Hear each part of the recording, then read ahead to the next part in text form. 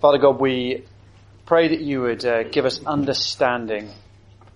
Father, we know if we are to know anything, we need to know who you are. We also need to know who we are. And so we pray that as we study your word this weekend, you would deepen our understanding of both ourselves and yourself, that we might live well, that we might love you, and we might treat others as we should. Amen. Who am I? I haven't had an amnesiac moment. I'm not that old. I haven't had a senior moment this morning. Who am I? It is the most fundamental question there is. The United Nations Declaration of Human Rights answers it in this way. All humans are born free and equal in dignity and right. They're endowed with reason and conscience and should act towards one another in a spirit of brotherhood. The irony of those words this morning, after last night's events in Paris, ought to be pretty stinging. They are great words, but the problem with them is that there is no explanation given. There is no because. It's an axiom, and an axiom is an unexplained, basic assumption that everybody agrees with. The problem with axioms is that they only work if everybody agrees with them. And not everybody agrees with the value of human life. And it's not just deranged terrorists in Paris. Sophisticated philosophers in London. John Gray. Darwin showed that humans are like other animals. Human life has no more meaning than the life of swamp mould.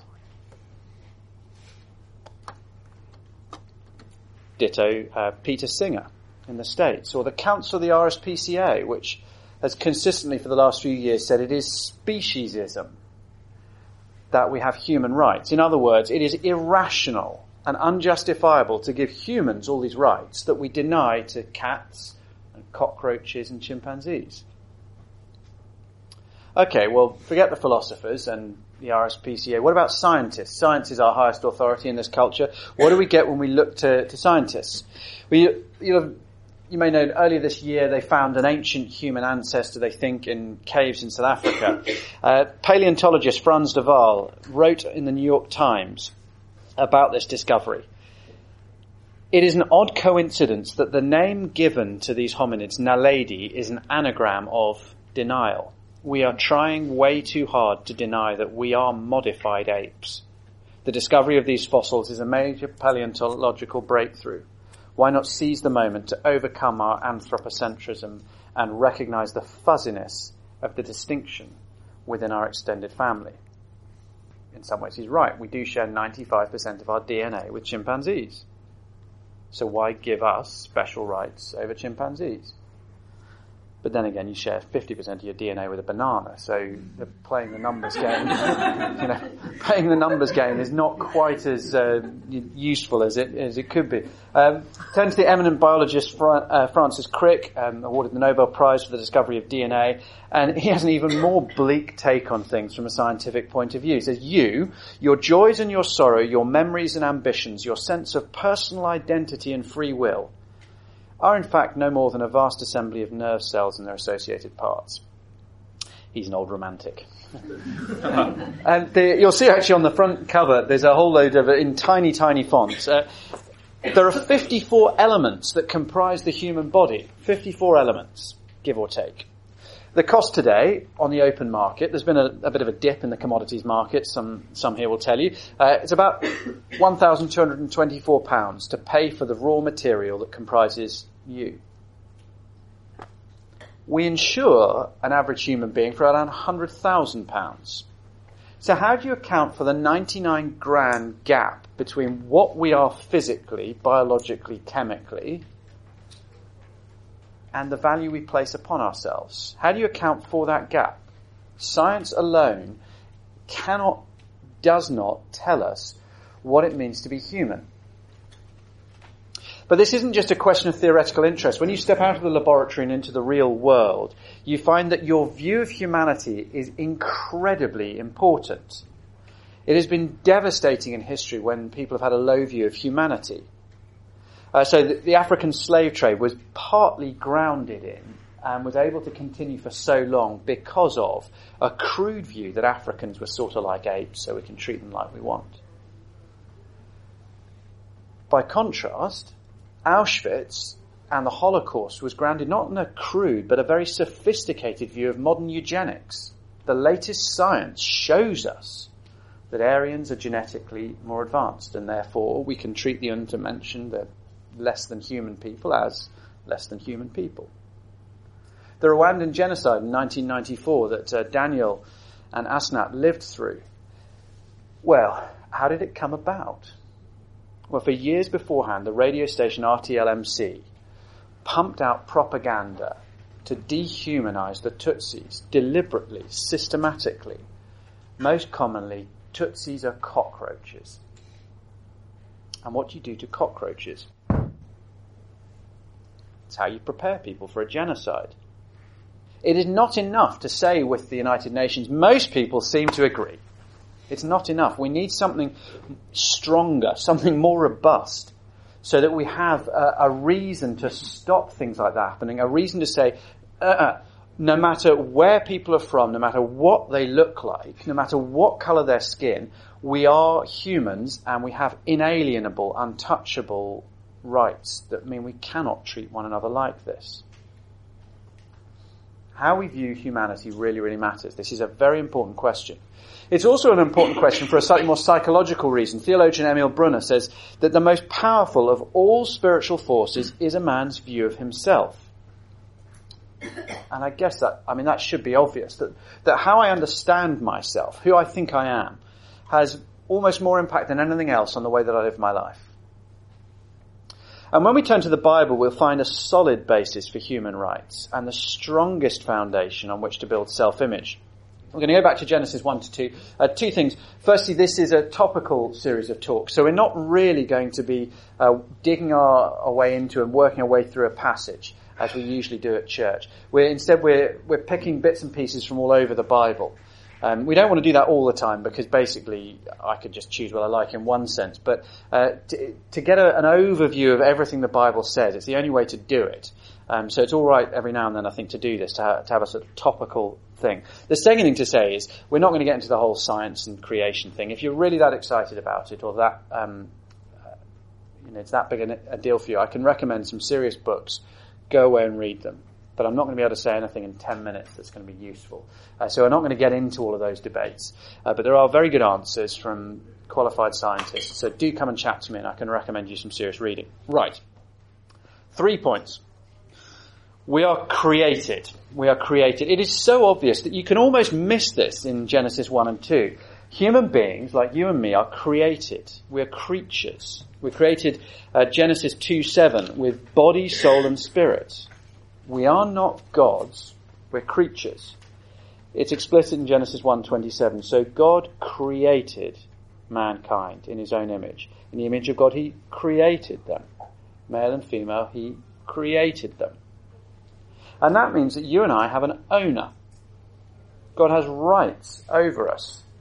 And we recognise this in all sorts of areas. The stuff I own, I have rights over. So if Adam decides that my car isn't quite bling enough for him and his street tastes, and decides that during the course of the weekend he's going to lower the suspension, put some Go Faster stripes down the side, some fluorescent lighting underneath, and black out the windows, he's not allowed to do that. That might be his sort of taste. But how he spends his Saturday nights are roaring up and down the strip, Southend-on-Sea, but it's not how I choose to spend my Saturday nights. And it's my car, Adam. So get your fingers off it. Because it's mine. Now, vertically, you and I own nothing. All that you and I have is a gift. We are created by God. 1 Corinthians 4. Everything that you have is a gift. So why then do you take pride as if you've done it, you own it? And that includes our very bodies. Horizontally, we do own stuff, but vertically, God owns everything. And not only the stuff that we have, but the bodies that we live in are his. Actually, if you're a Christian, you're twice owned. 1 Corinthians 6:20 says of our redemption, you are not your own, you were bought at a price, therefore honour God with your body. You and I are created, we're not gods, we're created and therefore owned by God. Secondly, we are crowned. Now, what do I mean by that, to say we're crowned?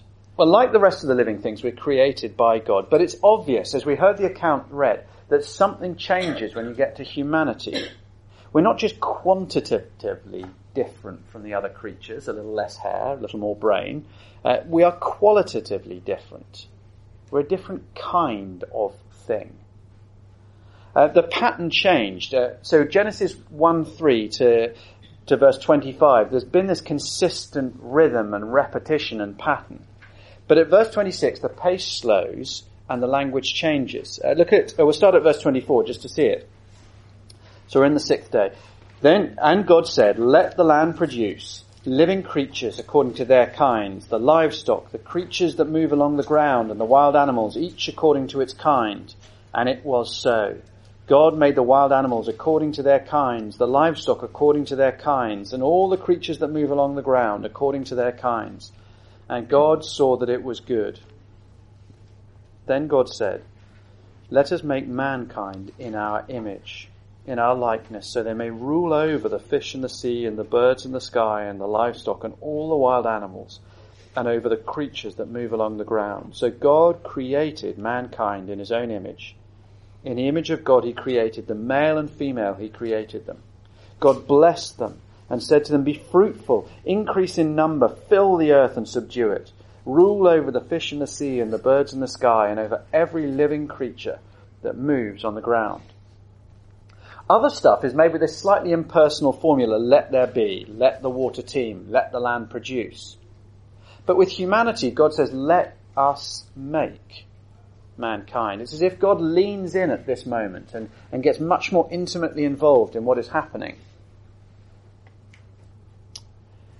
Other creatures are also made according to this formula, according to their kinds. You'll see verse 11, verse 12, verse 21, verse 24, verse 25, according to their kinds, according to their kinds, according to their kinds. But with mankind, God says, let us make mankind in our image, in our likeness. And so when I say we're crowned, what I mean is there is something different about us that's tied up in this phrase, in the image of God, he created them. Or in the likeness of God, verse 26. What does it mean? It has generated a vast number of theories. But what it seems to boil down to, I'll give you the answer. What it seems to boil down to is that to be made in the image of God is to reflect God and to represent God. It's to reflect and to represent God. Now, obviously, there are a whole host of ways in which you and I are not like God. I'm not sure about you, but so far this morning I have not created any universes out of nothing. The day is young, must be said, and I haven't yet had much coffee, but I'm pretty confident I won't between now and the end of today either. I'm not God. I'm not going to live forever. I'm not present everywhere. I don't know everything. There are huge differences between you and me and God, but at the same time, there is a sense in which we do reflect God. He is sound and we are echo. Now, people have argued for centuries, okay, which aspect of us reflects God? Which aspect of us bears his image? I think actually it's very important that we're not told which of our faculties, as if it's our soul or our body or our intellect or our creativity or our morality. Because if we could isolate one area and say it is this part of humanity that reflects God, well then we could look at people and say that person reflects God more than that person. You see, if it's our physical bodies that reflect the image of God primarily, if that's what it's talking about, well then you'd have to say, well, disabled people, they don't reflect God quite as well as able-bodied people, as Olympic athletes. If it's our IQ, then you could say clever people reflect God more than people who are not so intellectually gifted. Instead, we're not told which aspect of us reflects the image of God. And that means no matter what people's abilities or appearance, I have to say they're a human and therefore they reflect God as much as I reflect God. It's very, very important we're not told which particular aspect of us. All of us, regardless of our attributes and abilities, reflect God. We reflect him, we also represent him. And the two things are related, as we'll see in a moment. Bearing God's image relates, it seems, to ruling the world. You see that both times in chapter 1 that the image of God is mentioned. It then goes on to a command to rule over the world. So 1:26, let us make mankind in our image and our likeness so that they may rule over the fish. 27, God created mankind in his own image. Verse 28, God blessed them and said, be fruitful and increase in number, fill the earth and subdue it, rule over the world. In other words, to reflecting God, being made in his image, qualifies us to rule, to represent him in his world. So in ancient times, emperors would set up statues, images of themselves in far-off lands. So if you're the Emperor of London, then Emperor David Cameron would have a stonemason chisel out an idealised statue of himself with his wobbly chin, and it would be set up in Huddersfield, so the minions in far-off Huddersfield would know that they are ruled by the great Emperor Cameron from London, and it would represent his rule in that place. And it's like that with us. I'm going to teach you a new word. Most of us have heard of the word vice-regent. A vice-gerent is somebody who rules not in the absence of the king or the emperor, but one who rules in the presence of the majesty. And we're like that. We're vice-gerents. So God isn't absent, but we physically bear his image to be his physical representatives, to rule on the earth for him. We're his vice-gerents. So bearing God's image means we reflect him. You and I are like God in some ways, and because of that, we represent him. We rule his world for him. Okay, sounds great, but doesn't that all change with the fall? Doesn't it get sort of wiped out at the fall? Well, yes and no. So Colossians 3:10 says of Christians, we are being renewed in knowledge in the image of the Creator. So there is a sense in which our image of God needs to be renewed once we've fallen through Adam and Eve. So it's not as it should be. It's marred, it's scratched, it's corrupted, it's cracked. But it's not completely wiped out. So after the fall, after even the flood, God says this to Noah in chapter 9 verse 6 of Genesis. Whoever sheds human blood, by humans shall their blood be shed. For in the image of God has God made mankind. James 3:9 says something similar. So Jim Packer, the theologian, comments, we still bear the image of God formally. And so the unique dignity of each human must still be recognized and respected as a gesture of honor to the Maker. We're created, we're not gods. We're crowned, we're not like the rest of the animals. We're also gendered. Now it is interesting how very little we're told. Genesis 1 and 2, that is it. All of creation dealt with there. You think, you know what, I've got a lot of questions and you've only got 2 chapters really. God doesn't tell us a whole lot. So when he does tell us stuff, it tends to be pretty important in those chapters. And one detail that is emphasized clearly is that humanity is created with 2 genders, male and female. And it's emphasized both in the broad brush of Genesis 1 and in the zoom focus on humanity that you get in chapter 2. Look with me, Genesis chapter 1 firstly, verse 27. So God created mankind in his own image. In the image of God he created them, male and female, he created them. And then chapter 2, verse 22. Then the Lord God made a woman from the rib he'd taken out of the man, and he brought her to the man. The man said, this is now bone of my bones and flesh of my flesh. She shall be called woman, for she was taken out of man. Now this is not incidental. There have been pairings throughout chapter 1 in creation. So there's been heavens and the earth, there's been light and dark, there's been land and water, and now you get at the end male and female. Male and female is one of the fundamental distinctions or pairings or contrasts that God has built into the created order. And so biblically, sex, gender is deeper than what I identify with, as if I can choose or change it. It is a fundamental distinction built into the fabric of our creation. It's a given, not a chosen thing. 3 very important little things. Male and female equally in the image of God.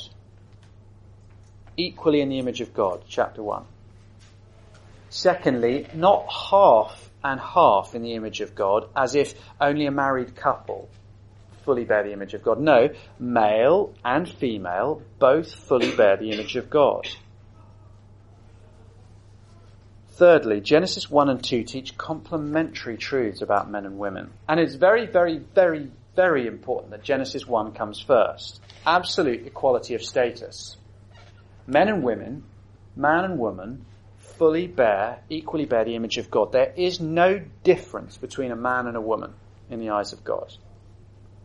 Genesis 2, God has assigned different roles to these equal image bearers. Now that's a concept our culture just cannot get its head around, because we find our value in our roles. It's not the case in Genesis 1 and 2. And importantly, it's not the case in God himself. In the Trinity, God, Father, Son, and Holy Spirit, fully God. The Father is fully God, the Son is fully God, the Spirit is fully God. Father, Son, and God, and Spirit, fully equal, fully God. And yet, you always read of the Son submitting to the Father. Throughout John's Gospel, especially John 5, John 8, the Son submits to the Father, the Son obeys the Father, and the Son delights to do the work the Father has given. So John 4:34, my food is to do the will of my Father, Jesus says. You never, ever once read of the Father being sent by the Son, or of the Father obeying the Son. And yet, fully equal in dignity, fully equal in divinity. The Bible completely divorces my value, my individual worth from my role, what I do. And we see that in the Trinity. It is not demeaning to God the Son. It's not beneath Jesus to obey his Father. And that ought to impact enormously our starting point when we work out what the Bible says about roles of men and women in marriage and in church. Got to work out what the Bible teaches about it, but the background is that in the Trinity you see Father, Son, and Holy Spirit, different roles and yet fully equal God, not demeaning and yet obeying.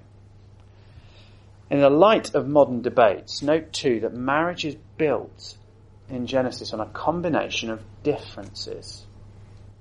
Marriage is not built on sameness, but on difference. Man and woman are different. And that is the grounding of marriage. It's that pairing of contrast. I imagine there'll be all manner of questions arise as we go through this. Who we are, humanity touches on a huge number of things. And I'm basically going to run across the surface of the skin, picking off scabs as I go. And all these sort of, stop. We'll have plenty of time for questions. My aim is not to provoke, but you just can't cover the ground without moving quickly, and I can't deal with things properly as I do that. So please do write the questions, and there's plenty of time over the weekend either to chat to me individually or to raise questions. You've got question slips in your sheets, and hopefully we'll be able to cover those things. Two big implications. We are not gods. We cannot redefine ourselves, and we are not dogs. We have inherent value. Firstly, we're not gods. You will have noticed, I suspect, that not everybody these days accepts the Genesis accounts as being true history. There are those out there, I hope this doesn't come as a surprise to you, who think that modern science is incompatible with the Bible. I'm sorry to drop that bombshell on you, if that's news. But what's interesting is that is the way this debate's conducted. It's not just I'm not convinced that modern science actually matches this. There's a level of heat and passion in this debate. It is an angry debate. It is a vociferous debate. Why is that? Why is there so much heat in this particular debate? I think the passion, the reason people care so strongly and get so adamant is because if Genesis is right, well then I am created. And if I'm created, I'm owned. And if I'm owned, then I do not have the right to define myself. I am not free to make up my own rules and to determine my own agenda or my own gender. Genesis makes it clear. You and I are not gods. There is a God, and therefore we have an authority. The God who speaks has spoken clearly, and we are to submit to him. We cannot redefine ourselves. We cannot make up our own rules. Our Creator is our King. Secondly, though, we are not dogs. We have an inherent value. Even before we get to redemption and what God paid to redeem you and me in the blood of the Lord Jesus Christ. Even before you get to that, just in creation, see the wonderful dignity and value each and every human being has, not just as a creature, but as a human, bearing the image of God. Now that is a huge relief, because there is a universal search for significance, and here is an answer that provides real ballast for your soul. You do not have to create your own value. You do not have to justify your existence or make something of yourself. You matter just by existing.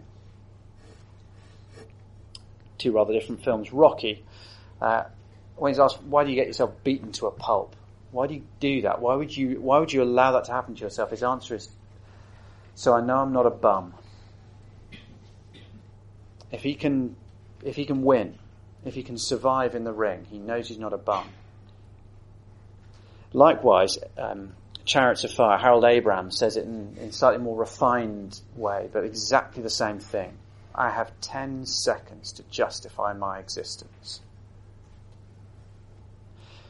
But the image of God is not something you have to earn or achieve or that you can lose.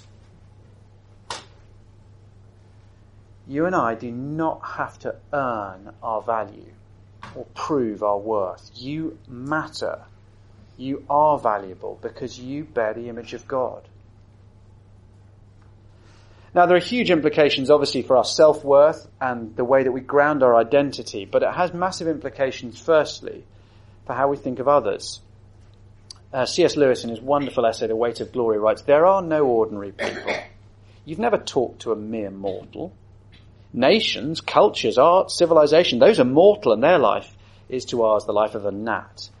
But it is immortals whom we joke with, work with, marry, snub, and exploit. So you and I need to look around, not just this room, but the tube carriage on Monday morning, and treat others there not as obstacles to be barged out of the way, or tools to be used to get what we want, but as humans to be valued and honoured, because in them we see the image of God. And every human being you have ever encountered has reflected the glory of God. Gosh, doesn't that change the way we ought to think about people we bump into? People who wind us up? People who annoy us, anger us, disappoint us, frustrate us? Now that also has enormous implications for how we should think about start of life and end of life issues. As I said, again, I'm afraid I'm just going to have to go by ripping off the scab. There's not the time to deal properly with abortion and euthanasia. But what I do want to say is how to work out your position. Now, we've stopped, I'm not sure if you've noticed, but we've stopped talking about the value of life as a culture. Instead, we talk about, have you noticed, not the value of life, but quality of life. Now, that is a very profound change. You see, value of life is an objective assessment of what humans are. Quality of life is a subjective judgment of whether somebody's existence is good enough. That is a hugely dangerous shift, because who gets to decide when a life has enough quality? Who gets to make that call? You see it, I think, perhaps most obviously with Down syndrome. It's one of you combine walking a dog and being a vicar, and people tell you everything. I've had a couple of conversations. I had a conversation with somebody I literally just met, and they said they'd just had a scan, been told that they're on that there's a risk of Down syndrome, and she said both doctors just said you've got to abort. You've got to abort. And as we chatted, it was interesting. Their reason was very simple. They said you've got to think about the quality of life. And yet, now you've got to be careful. Statistics are lies, damn lies, and statistics. You know, people play all sorts of silly games with stats, but almost every statistical survey I've looked at, people with Down syndrome rate their quality of life actually higher than most of the rest of the population. They're happier with their life than most people. So what gives me the right to say, get rid of it? Doesn't have enough quality of life. When? See, quality of life is a dangerous game to play. When we are thinking about abortion and euthanasia and those sorts of things, whatever position you come to, if you come to the position it's all right to take a human life, then you've got to have something enormously heavy to put in that side of the scales if it is to outweigh the inherent value of a human made in the image of God. That's all I'm saying. Make sure that you've got something heavy enough that it can outweigh this is a human made in the image of God. Again, if you want to discuss that, please do. But that surely has to be our starting point. Humans are made in the image of God. I can't take a life unless I really have something heavy enough to outweigh that. Jesus says these wonderful words in Matthew 6. This is how we ground our value, our self-worth. Jesus says, therefore, I tell you, do not worry about your life, what you will eat or drink, or about your body, what you will wear. Is not life more than food? Is not the body more than clothes? Look at the birds of the air. They don't sow or reap or store away in barns. And yet your heavenly Father feeds them. Are you not much more valuable than they? Or again, Psalm 139. You created my inmost being. You knit me together in my mother's womb. I praise you because I am fearfully and wonderfully made. Your works are wonderful. I know that full well. My frame was not hidden from you when I was made in the secret place, when I was woven together in the depths of the earth. Your eyes saw my unformed body, and all the days ordained for me were written in your book before one of them came to be. You are not a naked ape. You are not a sack of cells. You are a human. You are created in the image of God, Father, Son, and Holy Spirit. Your value is not dependent on your achievements or your status in the world. Your value is not dependent on the view of others or on your own sense of self-worth. You are not your job title. You are not your sexuality. You are not your accent or your academic track record or your IQ or your dress size. Your identity, your value is grounded in this. You are made in the image of God and you bear his glory. You bear his image whether you believe in him or not. You bear his image when you sin as well as when you obey him. You bear his image. Married people do not bear his image more than singles. Adults do not bear his image more than babies. Old people with dementia and those with profound physical disabilities bear his image as much as Nobel scientists and Olympic champions.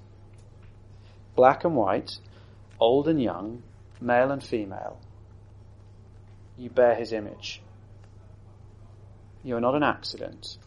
Your life is not trivial or pointless. You are fearfully and wonderfully made, knit together by God in his image.